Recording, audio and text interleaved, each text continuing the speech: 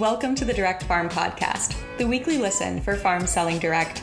We'll talk about the 4 levers for farm success, which are quality, brand, price, and convenience.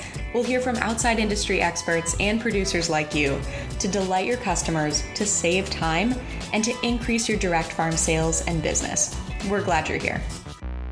All right, welcome back, everyone. You are listening to the Direct Farm Podcast. It is nearly January, which means we are quickly approaching the Direct Farm Price Conference on February 2nd. If you've been listening to the podcast, you know we often refer to our 4 levers for farm success, and those are price, quality, convenience, and brand. This coming conference, we are going to focus on pricing insights for your farm and how you can increase your sales by selling direct to market online. And so today, I want to introduce you to Grant Sheeder. He'll be speaking at that conference and will cover the best practices he learned from his own personal experience selling direct this past year. It was great to talk to Grant and learn more about his story as a farmer and how Sheeder Cloverleaf Dairy has experienced exponential growth as a result of providing subscriptions and incorporating delivery options to expand their reach. I'm delighted to introduce you to Grant Sheeder, one of our newest members of the Farm Advisory Network. Welcome, Grant. Great to have you here. Why don't you introduce yourself and how you got into farming and selling direct online? Yeah, I'm Grant Sheeder from Guthrie Center, Iowa. My family and I run and operate Sheeder Cloverleaf Dairy. My dad was a full-time UPS driver for about 12 years, and my mom was a local K-12 music teacher in town. And they were both at a point and young enough where they wanted to do something a little bit more. My dad he always had cattle or hogs and sheep on the side, and he just wanted something that he could build and possibly hand down to me and my 2 sisters if we so chose. So with that dream, they both quit their full-time jobs, bought just shy of 500 acres, bought some dairy cows, and started milking cows. We've been milking cows since 1996, and we began doing our on-farm processing where we bottle milk in glass bottles, make ice cream, and throughout the years, we've done butter and cheese curds as well. And throughout the years, obviously, I'm the oldest of 3, and I'm the only one still around full-time. We've done the on-farm processing in the glass bottles. It's been a huge boost in a niche market for us in our area that's really separated us from a lot of the other different dairies that are on the shelves in the grocery stores as far as quality, appearance, and just the local factor. We milk about 100 cows year-round with 2 different calving groups. We sell to grocery stores, cafes, restaurants, and just recently with the pandemic, we've begun doing home delivery service and teaming up with other local producers. It's great to see that for the past 24 years, this has been a passion project for your family. I'd love to hear more about your decision to incorporate delivery options for your customers.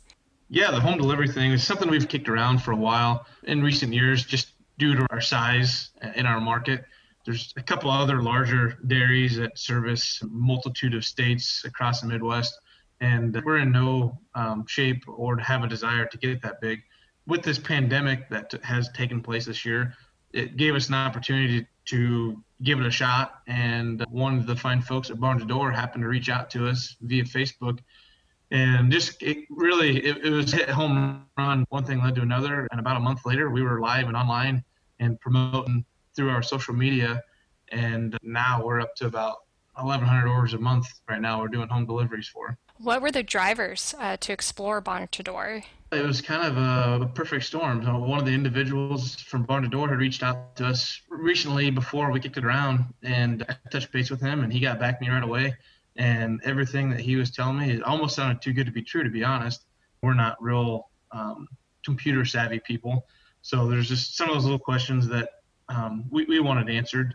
And everyone that we've worked with at Barn to Door from the beginning has been very helpful along the way, from just the getting up and going to the website to ordering, the inventory, anything that we've ever had questions on. Everyone's been really good about getting back to us or assisting us to make sure we look good to our customers. We opted to have Barn to Door assist us with our website and revamp it, just get a nice, clean, new look, and that really meshed well with the online store. And it was such a seamless thing for, I guess, for us. Again, we're not computer savvy. They asked us the questions that what we wanted, how we wanted to look, and gave us some different options and how we could present our website and our online store, and just made it very easy to pick and choose how we wanted things to look and be listed, and then be able to train us in a fashion where we could change it if need be too. On this podcast, we love to talk about levers of success for farmers to build momentum for your business and to keep growing. Can you tell us about the Sheeder Cloverleaf brand in your community and your focus on quality? We're top quality, and it's priced that way. We don't do anything with our milk, and we don't only feed the best to our cows, and they're well taken care of than probably myself at times.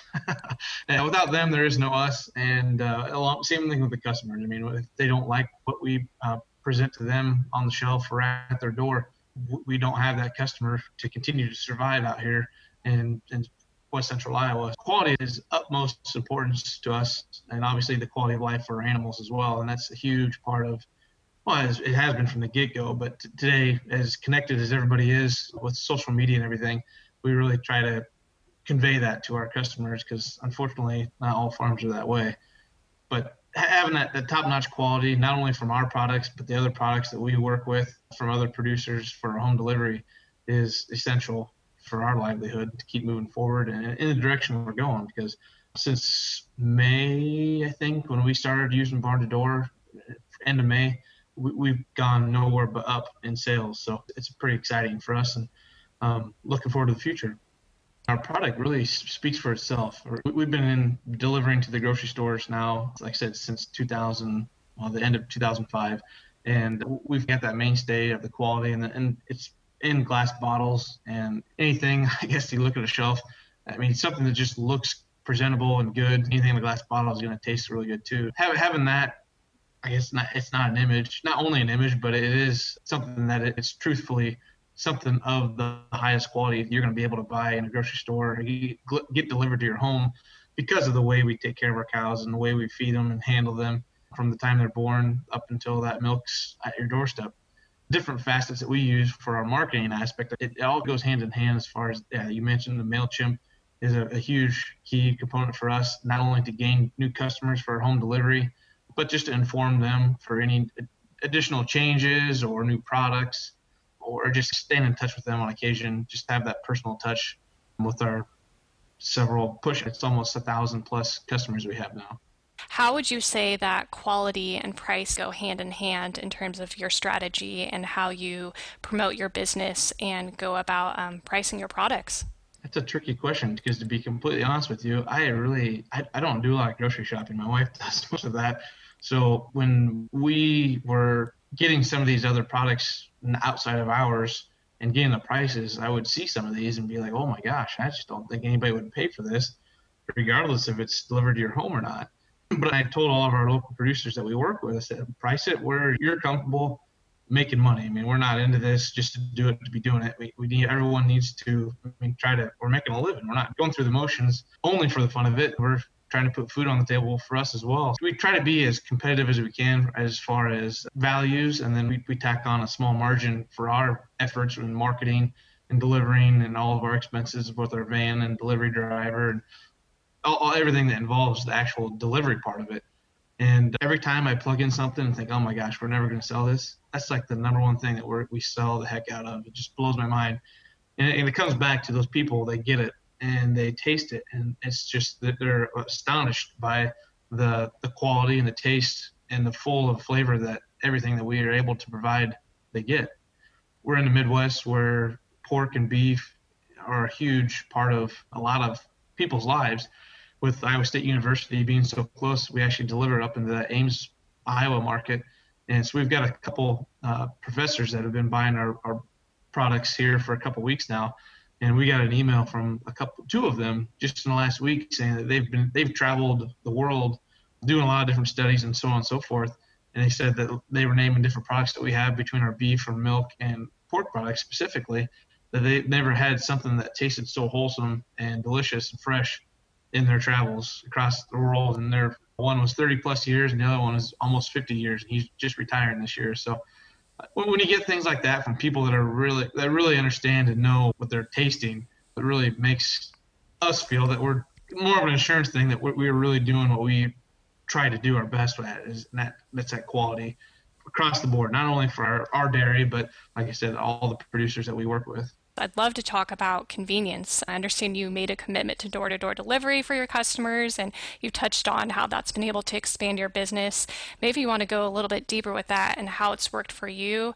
Yeah, it's been a crazy fun road, really. When we started this venture, we had about 800 followers on our Facebook page, and that was in May, and right now we're closing in on 6,000 followers on our Facebook page, and which I mean to some small farms that's nothing, but for us for that growth that fast, it goes to show that people are really grasping the thought of having this service to them. And doing the door-to-door has been a learning curve for everybody. And thankfully for our customers, they've been so gracious on everything.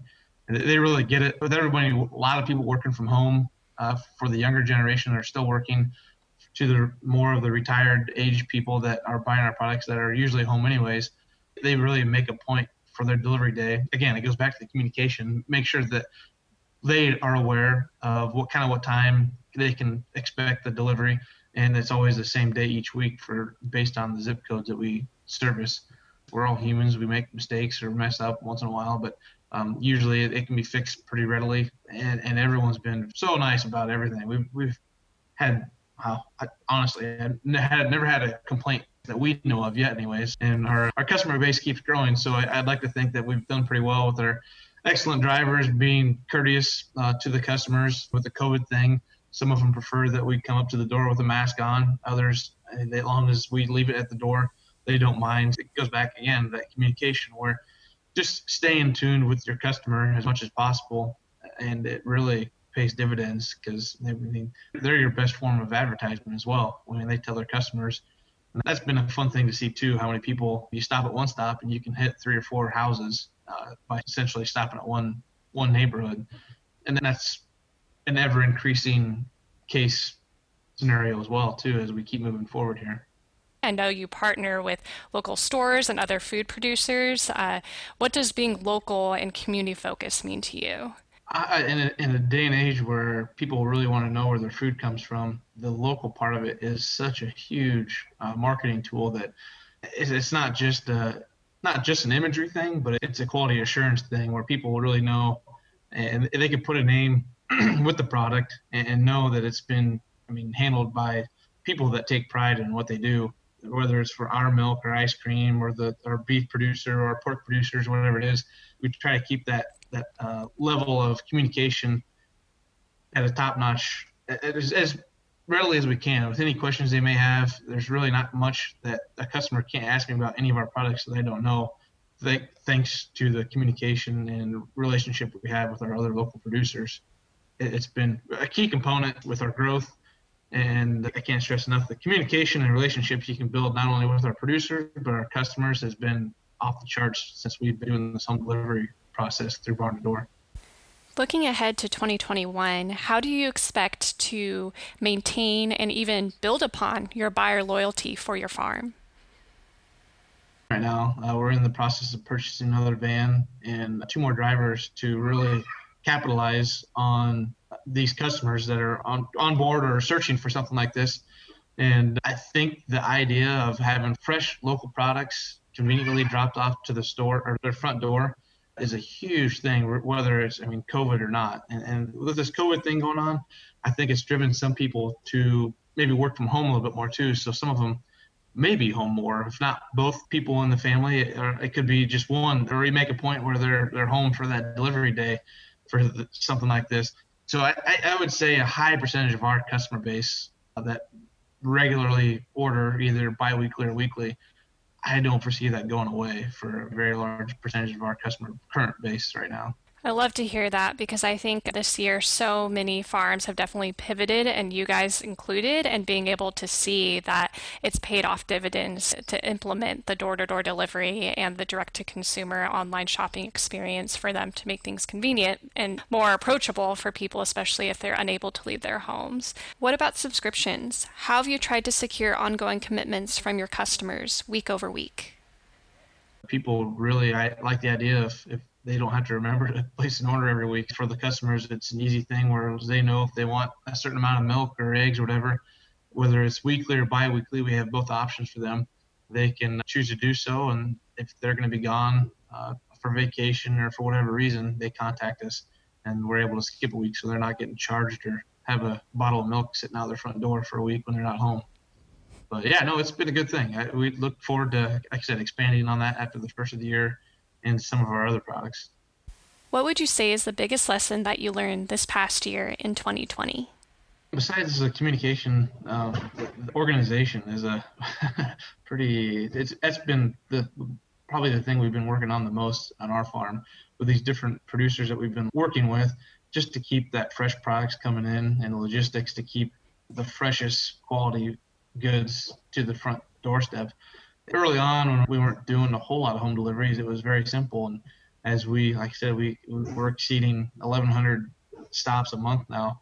It becomes just gradual growing pains, which we're very happy to do so. It's just, the organization thing has made us rethink how we do some things just to make life easier for us. Because as much as we love doing the home delivery and still doing the grocery store, we still like living a life a little bit too with our family. That's one thing we've been working on recently, and we've hired a couple more people to step up and help not only do book work, but get the vans prepared for the orders to make sure that whatever's on the van is what is needed for home delivery. So we're not shorting customers or having a bunch of extra so we can dump it down the drain or something like that. So yeah, organization, communication, it's all part of it. So that would be probably the biggest recent thing that the hurdle we're trying to jump over and get through.